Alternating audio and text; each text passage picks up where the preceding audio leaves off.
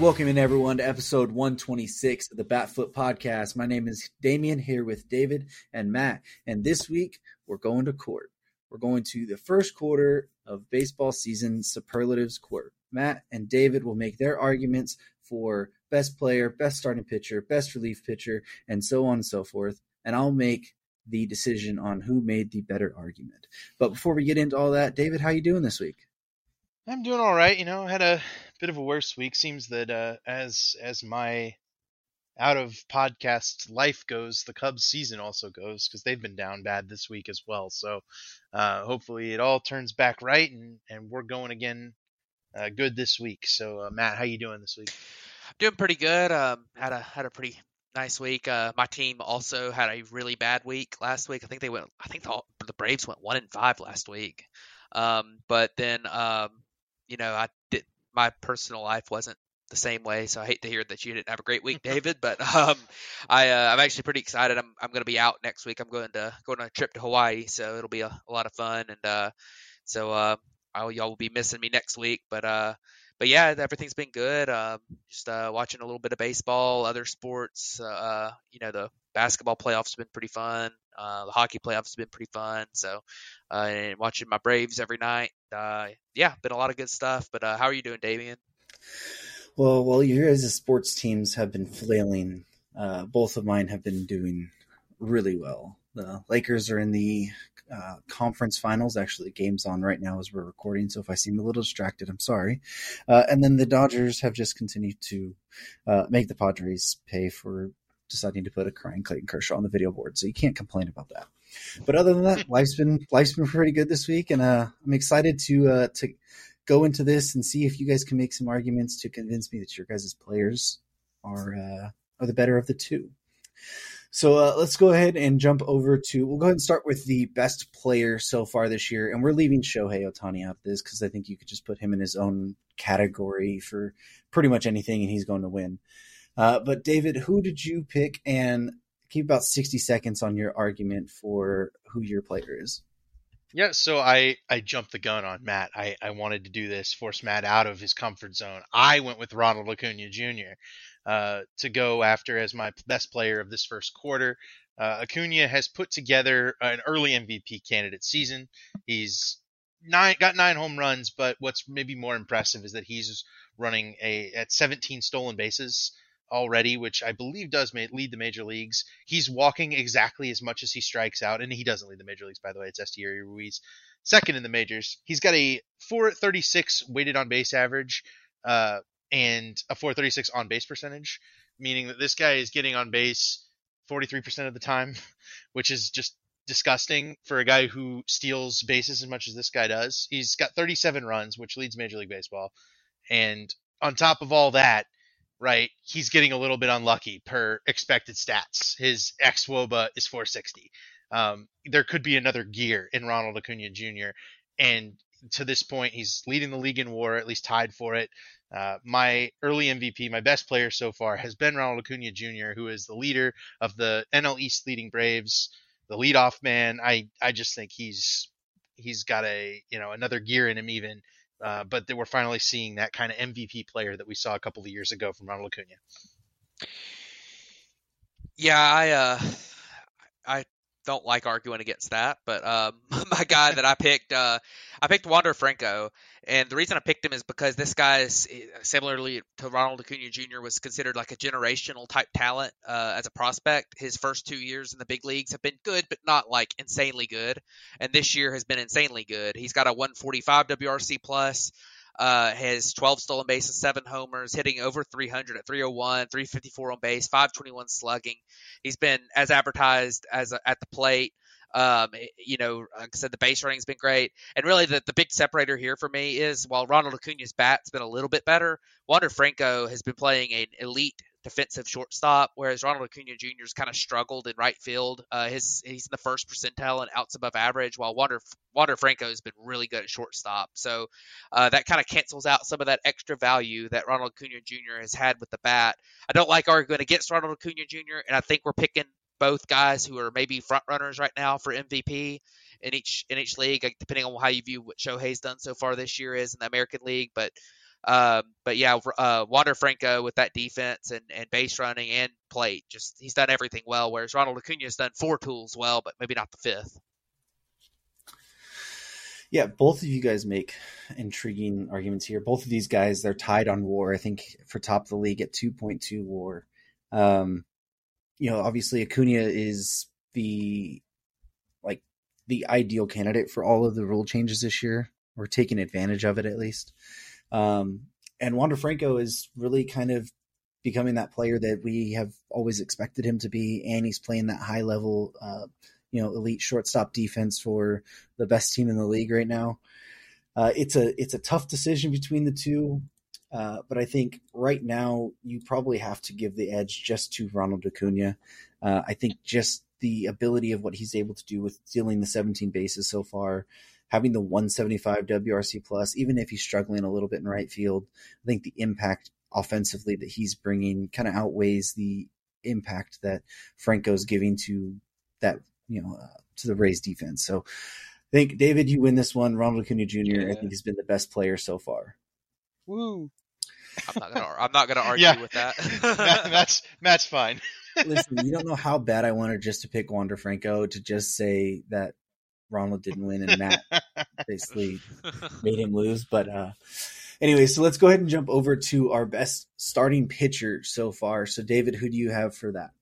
All right, I guess I'll go first again, but I am going to go with the league leader in ERA thus far for the AL Central leading Minnesota Twins, and that is Sonny Gray, who is currently sitting at a 1.39 ERA so far, with a 1.89 FIP.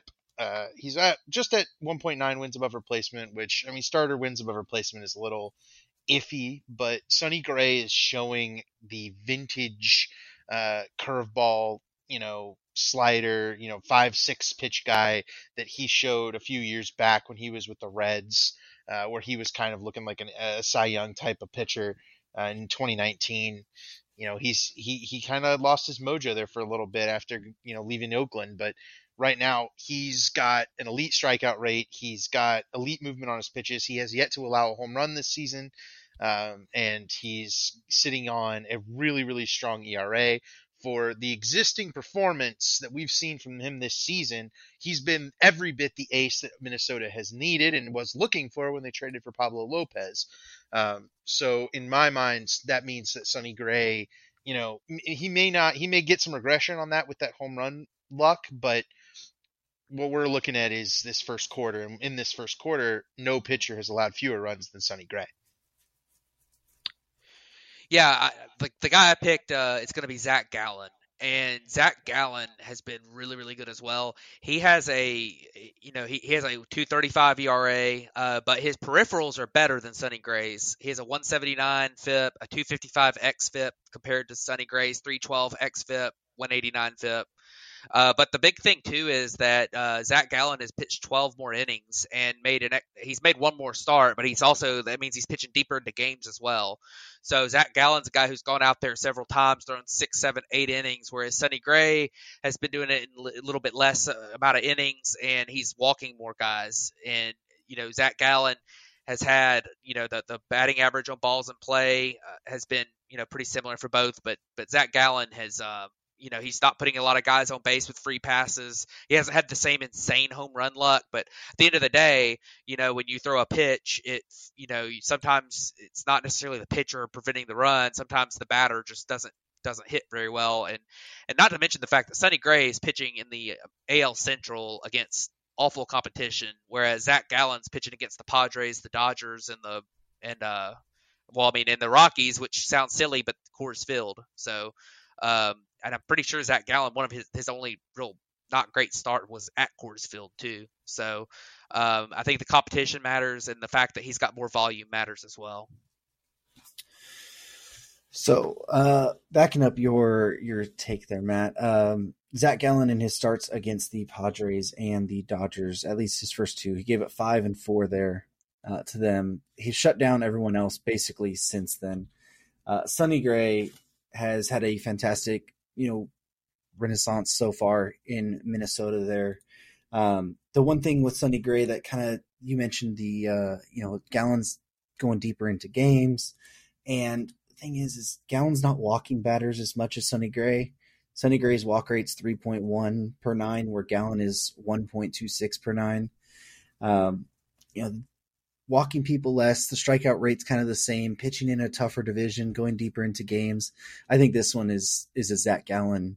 I think I'm going to go towards Zack Gallen here. So we're 1-1 so far, and you guys make an argument. So it's getting pretty interesting on that point. But let's go ahead and jump over to our best relief pitcher so far, and we'll go ahead and start with Matt on this one.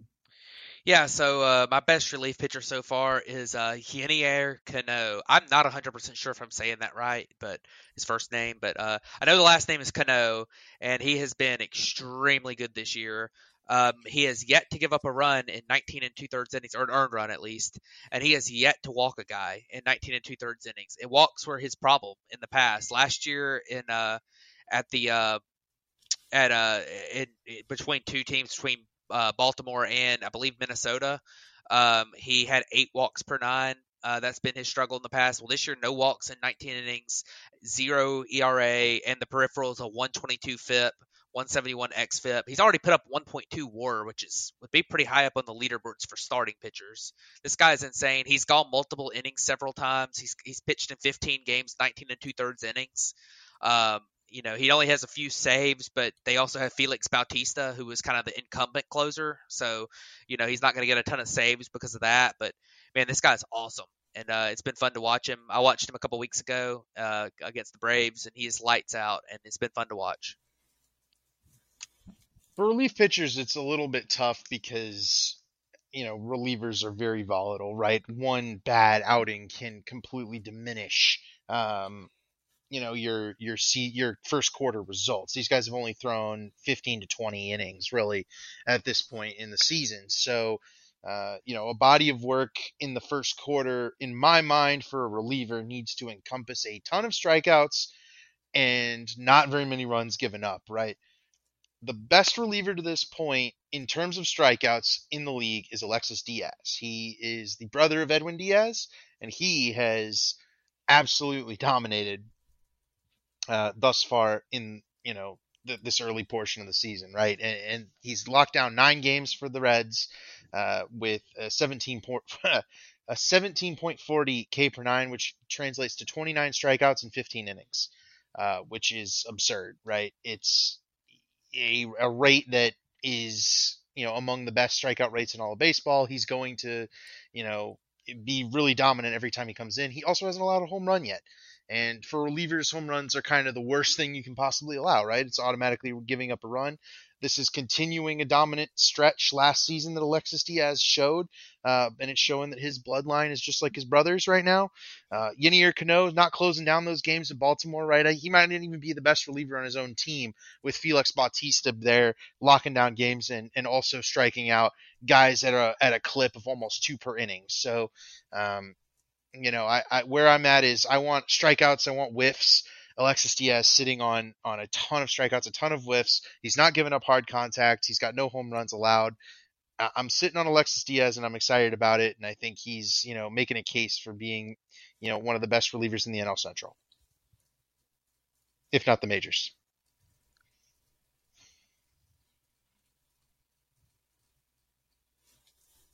Did we lose him? We can't hear you. No, you. I don't know. Matt. I made my argument already. Yeah. Oh, we did. It's you, It's Chief. your turn. Oh, like I said, if I was distracted, sorry. It's hard to go wrong with either one of these guys. It comes down to, do you want the dominant closer or do you want the dominant setup guy who basically came out of nowhere this year? We've seen it with Diaz before. Cano basically came out of nowhere. His problem in his career has been walks. Hasn't walked a batter. You mentioned Diaz hasn't given up a homer. Cano hasn't given up a run altogether this year. Not striking out quite as much, but pitching a few more innings, probably because he is the setup guy rather than the closer for a team that's actually competitive there in Baltimore over Cincinnati. I think this one's got to go towards Cano. Just not having given up a run so far and basically coming out of nowhere. And he was a piece that they got back while they were trading their closer last year. I think it's a really good feel-good story here, and Cano not having given up a run altogether or walked anybody as well, while also having 10 strikeouts per nine. I think that kind of gives him a little bit of the edge there. One more note on Cano. He has a 74% ground ball rate. Yeah. It's crazy. It's pretty good. So, Matt, you won that one, so you're up 2-1 so far. Not that it's really a competition, but maybe Matt will make a better lawyer so far than David. But he made such a good argument, I didn't even remember he made it. So let's go ahead and go over to Rookie of the Year. So, David, who do you got for Rookie of the Year?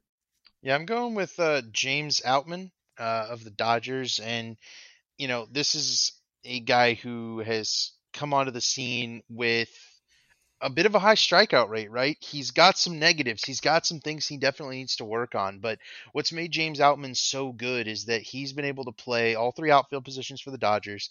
He's been able to, fill in the gap that Cody Bellinger left in center field for the Dodgers last season. And then he's also put together a slash line of 265, 359, 544 for a 900 OPS, a 145 WRC plus, 1.5 wins above replacement. He's playing great defense. He's walking a lot. He's got a 10% walk rate. This is a plate approach that I think can be sustainable. He's got a lot of whiffs right now, but being able to anchor this Dodgers lineup has been really, really helpful for the Dodgers to where, we before the season thought the Dodgers maybe were on the downtrend, but because of James Outman's, breakout early in the season so far, I think this is a big, big part of why the Dodgers are leading the NL West right now. And to me, that's what makes, James Outman the best rookie this season, because, the other rookies that we've talked about, like our favorite for the Rookie of the Year, Corbin Carroll, he's made a good impact on his team, right? But they're still behind the Dodgers. James Outman's been able to keep the Dodgers up in first in the NL West at this point in the season. Yeah, so I went with Corbin Carroll, and the reason that I went with Corbin Carroll is because I think when you look at a lot of the underlying metrics, he's actually been better. I think James Outman's been awesome, and it's been a lot of fun to see a guy who has, who kind of came out of nowhere to a certain extent. I know a lot of Dodgers fans liked him, but around baseball, he was not a super high rated prospect and stuff. But James Outman is whiffing a ton, 33% strikeout rate in and really a 368 batting average on balls in play too. His expected slugging is like 423. His expected batting average 229. But Corbin Carroll has been as advertised, and that's kind of one of the things with him is he's kind of come. He's got a huge pedigree. He's come up. He's surpassed the expectations for his rookie year. He's cut his strikeout rate into the major leagues this year. His walk rate's really good. He's stealing tons of bases, 10 stolen bases on the season, 124 WRC plus. He's getting on base. He's running on base, and he's playing a decent defense. He's still got some work to do. Defensive metrics are kind of fuzzy though, because last year he was insanely good defensively in 32 games. So it's early on those defensive metrics, but he's been as advertised, and I really like what I've seen from him. His expected numbers are great, and I think he's going to end up being the best of the rookie class this year long term. So I'm going to pick him as my rookie of the month. He's having to carry that team to a certain level. I mean, there's other good players there, but like he's kind of the guy, whereas James Outman's just kind of another guy for the Dodgers, where they have Betts and Freeman and Muncy and all these guys. So I'm about to pick my second Diamondbacks player of the week in a row, but go on.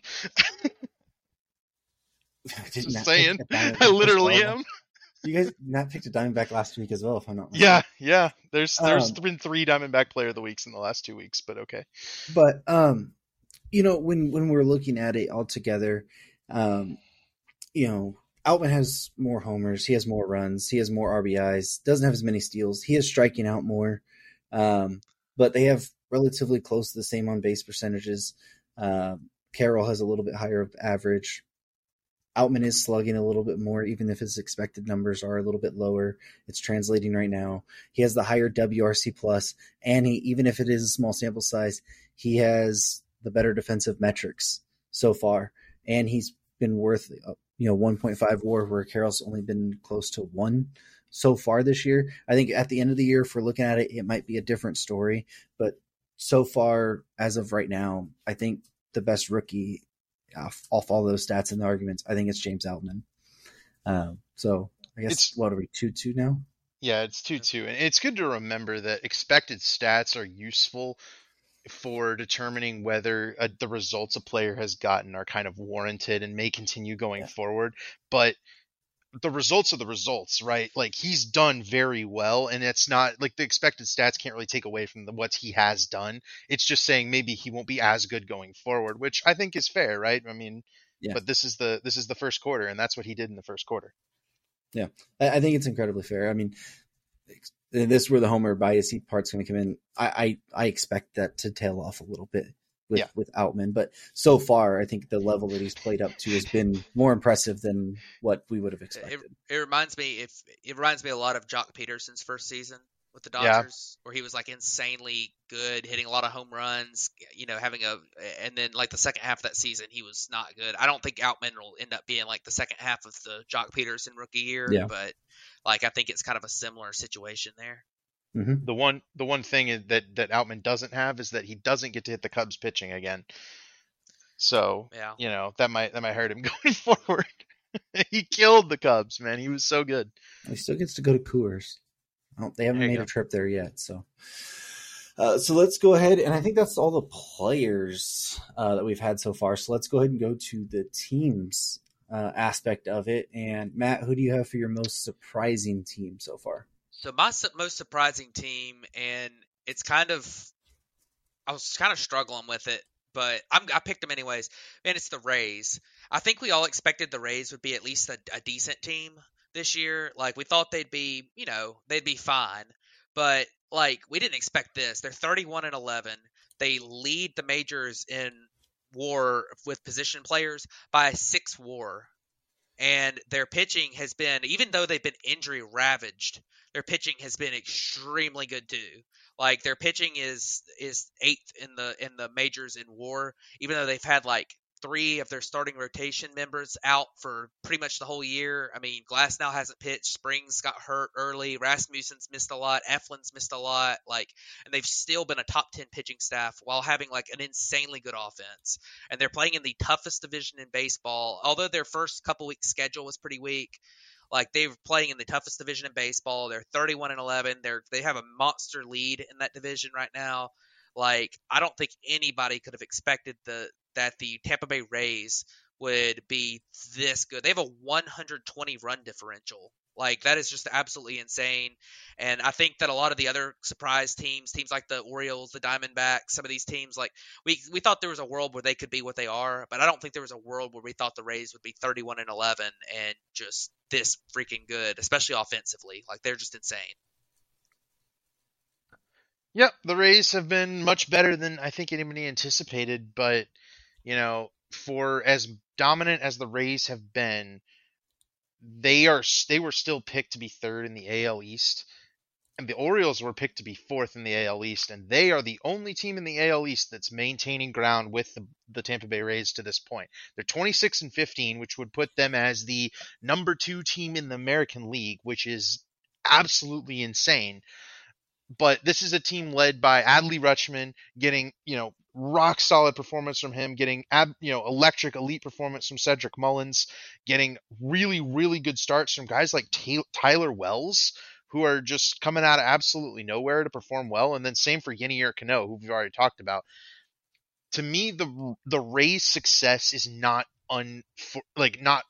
impossible, right? It wasn't crazy because the Rays have been to a World Series in the last 3 years. I mean, this is a good team. We knew it was a good team. We just didn't know how good it would be, and there's some injury issues and whatnot. We don't pick them to make the playoffs. We didn't pick the Orioles to make the playoffs either. And right now, they're the number 1 and number 2 teams in the American League. So to me, it's more surprising that Baltimore has been able to do this without the pitching to this point. I mean, they haven't had it. Grayson Rodriguez got absolutely shelled yesterday, right? And he was supposed to be one of those guys who could come up and maybe anchor that rotation. He hasn't been that yet. And I feel like the Orioles are have another gear, right? I mean, as we get towards the trade deadline, the Orioles, the Rays, they're going to get better. But the Orioles are the type of team that has the farm system that can absolutely go crazy. I love where the Orioles have put themselves to this point, and to be the second best team in the American League, which is kind of objectively the better division at this point. They're the better league at this point in the season. I mean, they have, and they're also number 2 in the AL East, which is 5 teams above 500 right now. I'm thrilled with the Orioles' start to this point, and I'm easily making my case for them to be the most surprising team of the season so far. Yeah, out of the two, I mean, we always talk about never doubt the Rays, and we doubted them a little bit coming into the year, and they've proved us wrong all the way around.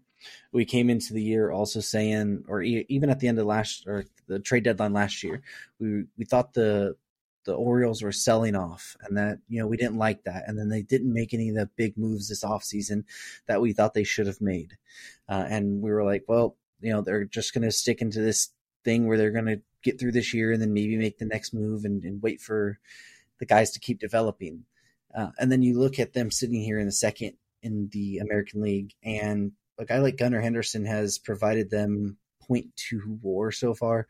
He's batting 180, a 95 WRC plus, and they're able to do it with him, who was supposed to be one of their big key contributors this year. And then even on their pitching side, you mentioned Yenier Cano, we've mentioned Felix Bautista. Like, their most valuable starter has been Kyle Gibson. I mean, Tyler Wells is not far behind, but like outside of those two, I mean, the pitching staff that they've been working with, it's really no namers, even compared to what Tampa has been able to do with, Shane McClanahan, Springs before he went down, Rasmussen before he went down, Eflin, now that he's come back, has been really good. And we know they're hitters. I mean, we've mentioned Wander. Yandy Diaz has been a baseball savant, god for a couple years, and he's turned it up even more this year. I think the most surprising team so far, I think it's the Baltimore Orioles, just because of the fact that if you said even at the first quarter mark they were going to be the second best team in the American League, I think people would say, okay, you're smoking something. But if you said the Tampa Bay Rays were going to be the best team in baseball, I don't think anyone would act all that surprised at the end of the day. Now, by how much they were the best team in baseball, by run differential wise, that might be surprising. But even then, it's only by 4 games over the Baltimore Orioles. And I think at the end of the day, if you would have said even then they're the best team by 4 games over the Orioles, people would be like, oh, the Orioles are only 4 games back. So I think it's them at the end of the day. So I think, David, you win this one. So I think, what is it, 3-2 right now? Yeah, I got one in the bank because I know where the next one's going. All right. So, Matt, what is your most disappointing team so far? So my most disappointing team, and I mean, first off, I got to pick second on every single one of these. So the fact that it's only 3-2 is not that big. I'm honestly proud of myself for making it that close. But because the team that David picked, I would have, that's the team I would have picked. But so you're saying we need to advocate for a snake draft next time. We needed a snake draft. But, I intentionally took the people that were not like leading in WAR. Like I was actively going out to get some interesting people to talk about. Yeah, and then you take the most disappointing team in the last long time is. But anyways, he's not even gonna pick this team. Come on, you got the right. Okay. I got the. I might have the bias. Objection. Wait, I'm the judge. How can I object? Okay. So the disappointing team for me has been the San Diego Padres. They went out and they spent a ton of money on actual upgrades, unlike just kind of rebuilt, bringing back the same roster they had with a 1-for-1 swap. But they went out, they got a bunch of upgrades, and to be honest, the upgrades they've made over since last trade deadline have actually not been that bad. Like, their 2 best players have been the upgrades they've gotten in the last, half season. Xander Bogaerts been good, and Juan Soto's been good. But this team's been disappointing. They're 20-22 so far this year, which is not great. I believe they're at least in third place. I think they're still in third place with the Giants are really kind of breathing down their necks now, but for third place. But they've just been disappointing. Everyone was picking them to win the World Series this year, and they've been really rough. The pitching has not done well. Yu Darvish has been fine. Michael Wacha has actually been pretty good. But, man, some of their rotation guys that they were counting on, Musgrove's been hurt most of the year, and since he's come back, he has not been great. has a 6.63 ERA in his first 4 starts, and Blake Snell has been horrible this year. 4.61 ERA, a 5.26 FIP, and he's walking 14% walk rate, which, like, if you were looking at hitters, like, you would consider that like an elite hitting walk rate for a batter, and he's just letting everybody have that. So, like, this team, their bullpen's been kind of a mess. Juan Soto's finally gotten going, but like Manny Machado he's not played well. He's not been good at the plate, and he's like, if you look at some of his expected numbers, his StatCast numbers, they have not been good. He has really looked rough this year so far, and like their depth just isn't there. Like Trent Grisham's been bad again. Cronenworth's been pretty rough. Like, I mean, you look at the guys they brought in, like Nelson Cruz, Matt Carpenter, have both been really bad. Like, this team's not got a lot of depth. The rotation's kind of shaky, and outside of Bogart, Soto, and Tatis, who finally came back and is playing pretty well, like, they just haven't been great. So, this is a team that everyone was picking to win the World Series, being pretty meh, being below 500. Like, being in third place at this stage of the season, it's pretty disappointing. So I went with the Padres. Let's grab some numbers. All right. So for the Padres from Spotrac, they have the third highest MLB payroll this season with a $245 million payroll. What if I told you there was a team that spent $100 million more to have the exact same record through 42 games in the season? And that, my friends, is the New York Mets. And they have done it without having disappointing performances on their offense. Now, they have a couple of guys who are disappointing, or performing kind of disappointing, but Brandon Nimmo, who they spent a ton of money on, has a 142 WRC+. He's been very, very good. Francisco Lindor has kind of gone back to having that kind of bad luck where he was just a little bit above league average a couple years ago, before last season's kind of resurgent season.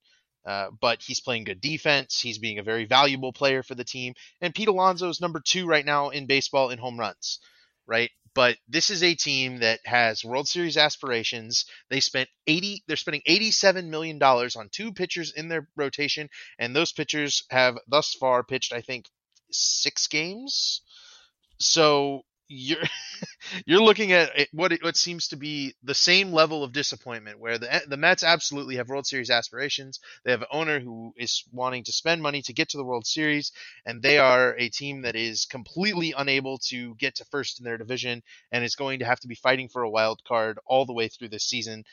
This is the worst possible start for a team that's spending $345 million on their roster and getting absolutely no good performances from their pitching staff.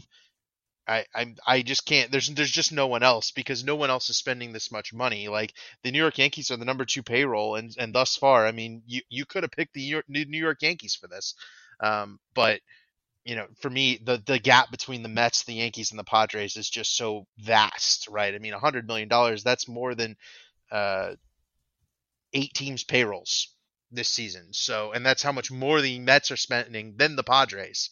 So for me, it's the Mets. It's easy, and I don't see the light at the end of the tunnel because Scherzer's been hurt. Verlander just got back and had a clunker in amongst a good start. And they haven't had any other pitcher step up, right? Everybody else has been bad. So I am very, very worried about the Mets going forward. Yeah, this one it's an interesting topic because, like David said, the amount of money that the Mets have spent for the same record of what the Padres have spent, who are also one of the big spenders of the offseason, and figure to be coming forward or going forward as well. I feel like the most disappointing out of the two so far have been the Mets. And that's just, I guess you could say, because we told them the injuries were going to happen. Like, everyone laughed, like, okay, you're going super risky here. We understand it's Scherzer and it's Verlander, but at the end of the day, they're 40 plus year olds who've had injury histories in the past, and you're guaranteeing all this money to them. And even Jose Quintana, who is also out and injured as well, who hasn't even pitched one game for them. And you didn't get any depth to back that up. Whereas in the Padres, I feel like their bad luck has been, or their disappointing has been Machado not really stepping it up to be the player that he was last year. I feel like all the other guys that they've kind of brought in have not been terrible. Like Soto's been turning it around recently, and before they put the stupid crying Kershaw thing on the scoreboard, like they've lost 7 of 9 since doing that. And 5 of those losses are against the Dodgers. Like I feel like it's totally different if they hadn't just faced the 5 of the 9 there, and this record was, not having faced the team who has been their kryptonite in the regular season. I mean, the Dodgers have owned the Padres in the regular season, and the Padres obviously knocked them out in the playoffs last year. There was high expectations for a team that was to win the World Series or whatever. But I feel like the Mets are a team that we said should be better. They are going to go all or out, or all or nothing, and it's really showed up nothing so far. So I think that the Mets are actually the more disappointing team than the Padres so far. Woo! Hey, just to chime in real quick, I don't know if y'all have looked at Manny Machado's Baseball Savant page, but it is a lot of blue. A lot of blue. Lots of blue. Well, Arenado's was a lot of blue 2 weeks ago, and all it took was one hot streak, and now it's not. So I trust. I refuse to believe that one bad month equals player bad now. In these, so yeah, Manny Machado's on a Hall of Fame trajectory rather easily at this point. I don't think now that he's age 32, he's bad. He'll be all right. Anything else? No, I was just gonna say the thing about Manny Machado is that there were some signs last year that he was not. I mean, he had a great year last year. Don't get me wrong, but there were some signs that there were some red flags starting to show up a little bit, especially late. Like his chase rates went way up and stuff. He started striking out more, and then this year, like his quality of contact has been really bad too, to go along with it. But it's not, we're not doing a Manny Machado episode, so. So let's go ahead and jump over to the miscellaneous version or miscellaneous things. I don't want to go up to we'll hit injuries at the end if we have the time for it, but a couple interesting things in the miscellaneous part. Yuri Perez was he was top 10 prospect in baseball, yes, if I'm not mistaken. Yep. He's 20 years old for the Marlins. Everyone was expecting that he was going to be up probably next year or the year after. And where was he? Was he AA at the time? Yeah, he was AA. Yeah. We called him up from AA on Wednesday of last week to start on Thursday. Out of nowhere, pretty much. He had a pretty good start to the AA season so far, only having a 2.32 ERA, but got called straight up to the majors and made his debut on Thursday. 4 2/3 innings, gave up a couple runs. Showed all the flashes in the world, but what were you guys' thoughts about Yuri Perez getting called up out of nowhere and coming in? Yeah, I absolutely love Yuri Perez. I think he's the best out of all the prospects that the Marlins have had pitching wise in the last few years. I mean, this guy, for somebody who's 6'8", has such good control of his body, and he throws lots of strikes, and at least he has in the minor leagues. And I think he's going to be really, really good. I was surprised they called him up as early as they did. He's only 20 years old, and but he looks like he's going to be the real deal. And if you add him to Sandy and Luzardo, like, my God, that top three is nasty if he hits like we think he might. Yeah, I love Yuri Perez. I think he's the type of starting pitcher that can, transform a team. He can have that ace ceiling, but it's early, and he gave up some runs in this last start. I think he's definitely going to give up more runs. I think he's going to go through his rookie struggles, but he was nasty, man. He has a wipeout slider that has just so much movement to it. That's a guy he can touch triple digits. He's gross. I was going to say, he's like if you took Yenier Cano, who we were talking about earlier, and you made him a starter, and he was able to do that for like the whole game. Like, that's the type of stuff he has. I'm not saying he'll be able to repeat that, but with the walks and stuff, but like, that's the type of potential we have here. Yeah, absolutely. I think it's a big time deal, and it's good to see those prospects get called up early and be able to have a shot at a decent season in the major leagues at least. So one of the other things we had happen this week was Zack Grienke, which I never even knew this was a thing really until it happened. The 5th pitcher ever in Major League Baseball history to strike out 1,000 different batters. And if you're asking who the other four are, they happen to go by the name of Nolan Ryan, Randy Johnson, Greg Maddux, and Roger Clemens. So, just some scrubs to be thrown in with. That is some incredible company. I mean, that's just another feather in Zack Greinke's cap. I mean, we'd like to talk about the Hall of Fame a good bit. I would say Zack Greinke's maybe one of the more easy locks to get into the Hall of Fame because he's the type of guy who's never, bothered anybody. I don't think there's anybody who watches baseball who doesn't like Zack Greinke to some extent, and it has knows who he is and has enjoyed watching him pitch before. And it's only it's literally going to be, in my mind, the minimum weight for him. He's got to be first ballot just because of all he's done for both Kansas City, the Dodgers, and all these teams that he's played on. This is a guy who deserves all the accolades, and it's cool to see him get that kind of recognition. Yeah, I agree. That record is really, really impressive because it not only does it mean for one thing, most major league pitchers don't get to 1,000 strikeouts against anybody.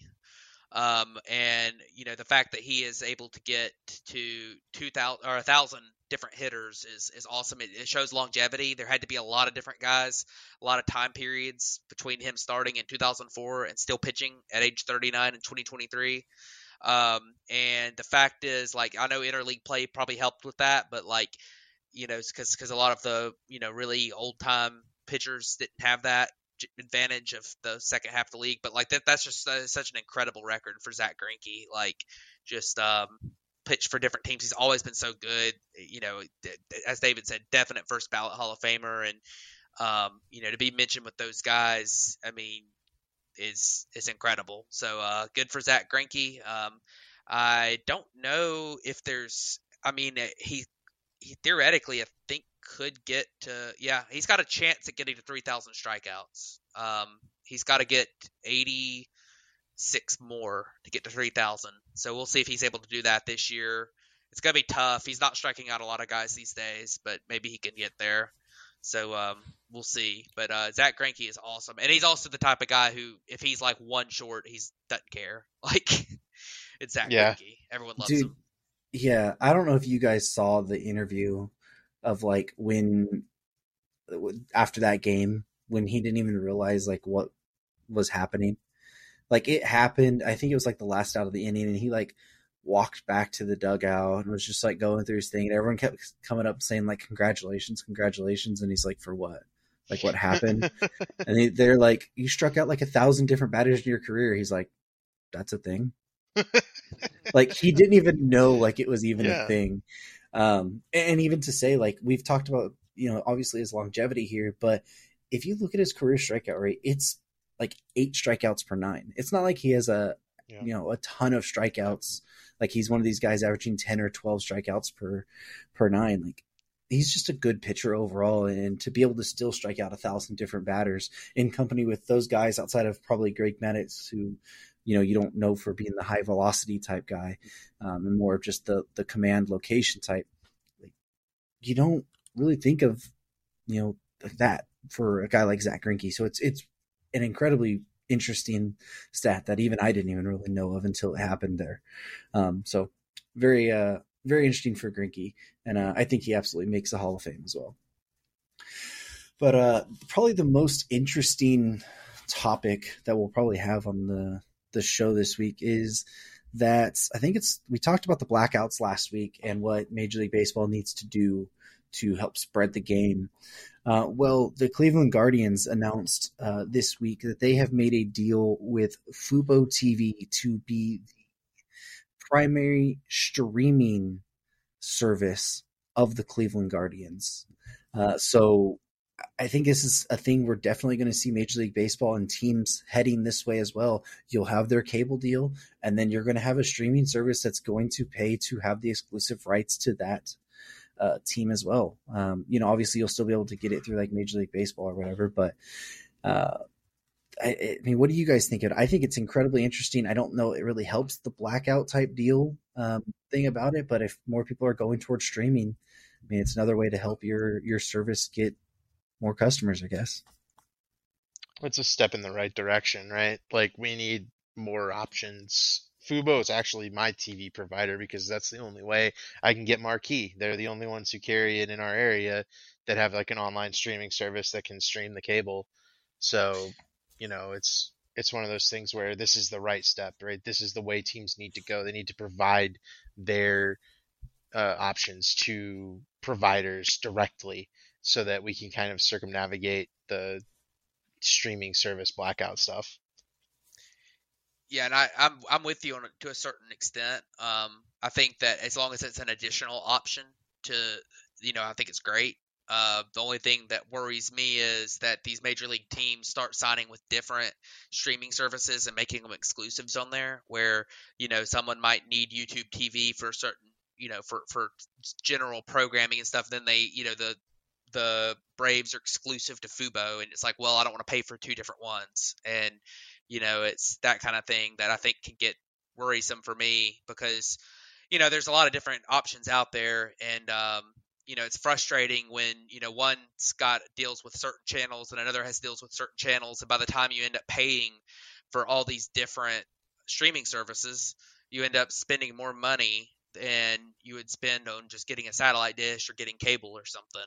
So, but if they're kind of all, if they kind of sign with all the different ones, then and have more options, then I think that's the best case scenario is there's just more options out there. So, I guess it'll be interesting to see which direction this goes and what other teams might deal with this. I think that Cleveland maybe was one of the ones hit hardest by the Bally Sport thing, if I'm not mistaken. So that might be part of why they did this right now.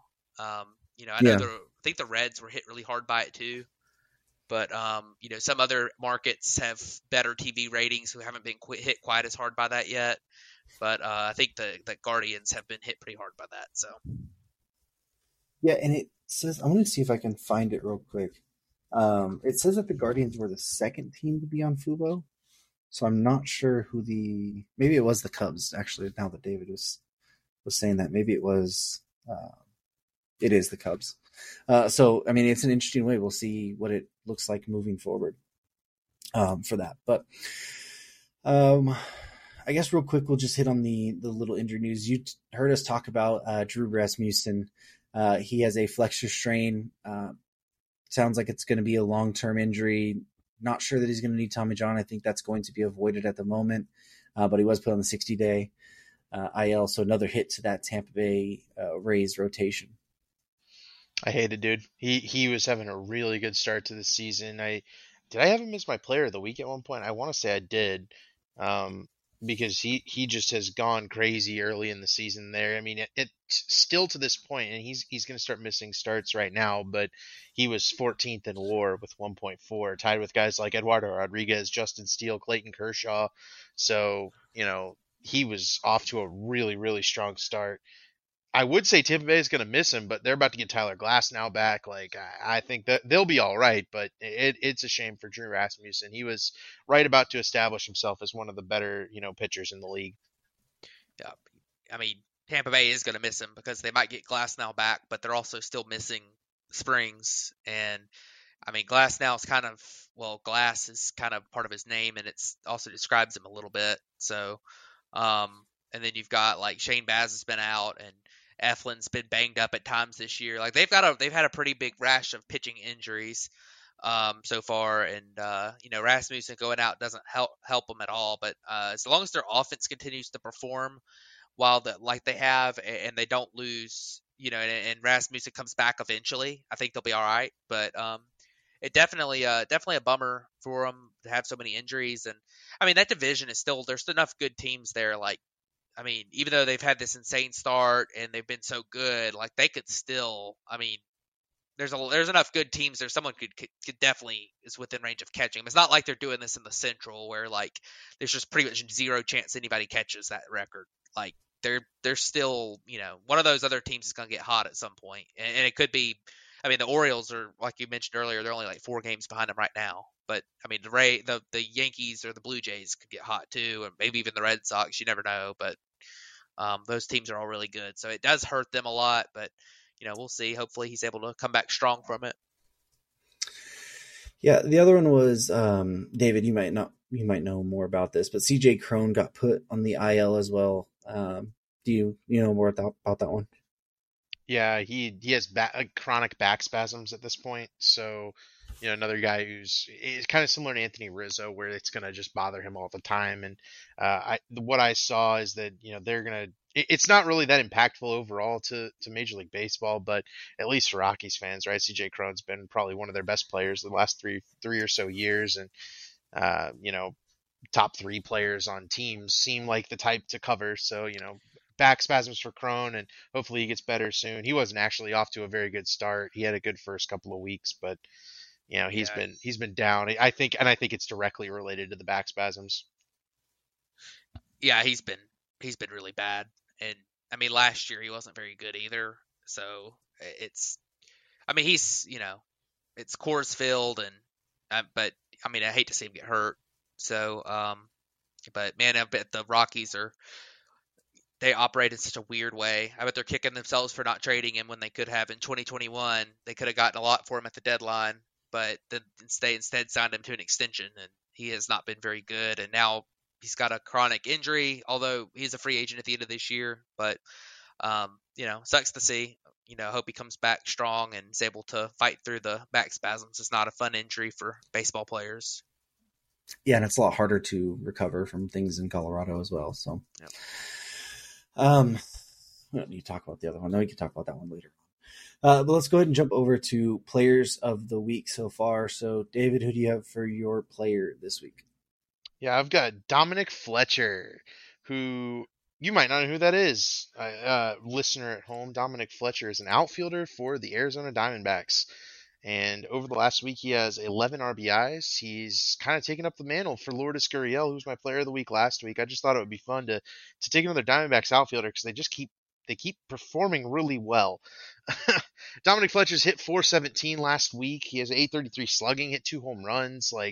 And with the Diamondbacks winning games and they're maintaining a very strong hold on second in the division and the number one wild card slot in the National League, it feels appropriate to continue to provide my player of the week to a Diamondbacks player, and it's good to get Dominic Fletcher some love. This was a guy who I think he's 26 now. He's a little bit older. He wasn't much of a prospect, but a high contact guy that can play center field, and he doesn't going to walk a lot. He's not going to be this type of superstar player, but I mean, this season he's been very, very good for the Diamondbacks in this kind of spot role as their fourth outfielder. And he was the type of guy when before the Cubs signed Cody Bellinger, I wanted them to trade for Dominic Fletcher. I'm really excited that he's having some success at the major league level, and the Diamondbacks have a plethora of really good outfielders right now, so they're kind of drowning in riches. But it's cool to see that another guy is having some good success over there in Arizona.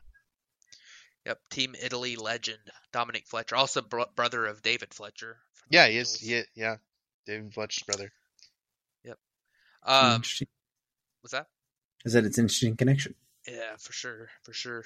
But the guy I went with for my player of the week was Nolan Arenado, who had been horrible until last week, in which he has been insane. So last week he had hit 4 home runs until tonight, where he had hit his 5th tonight of the week. He has hit 440 with a 444 on base. He only walked like once or twice. And then he slugged 1,000. And he's continued to play his typical defense. Nolan Arenado even stole a base this week, which is unusual for him. He's not very fast, so good for him. And great week for him. He needed it. He'd been really scuffling, and his season stat line is now back above league average, which is pretty crazy compared to where he was, like a week or two ago. And pair that up with his defense, and you're looking at a guy who is once again really, really, really good. So it's good to see him get back on this normal trajectory, and we'll see if he's able to keep it up going forward. There were some things in his StatCast data that were really red flags, and I mean, he hasn't totally flipped those around, but it definitely has been an encouraging sign this week. Yeah, I think we all knew that at some point Arenado would turn it around. Like, he wasn't going to go from being a MVP finalist last year to be an under league average as a hitter. So it's good to see that he's finally turning it around. There was kind of signs that maybe he was dealing with an injury, but this looks like a good sign that maybe he wasn't after all, or that has subsided enough. It's but the funny. guy. Oh, go ahead. No, go ahead. I was going to say it's funny if you click on 2021, the balls don't move at all for 2023. They're very, very similar. So he's at least back to what he was at that point. Thus far, yeah. And we know it's good. He was going to be good.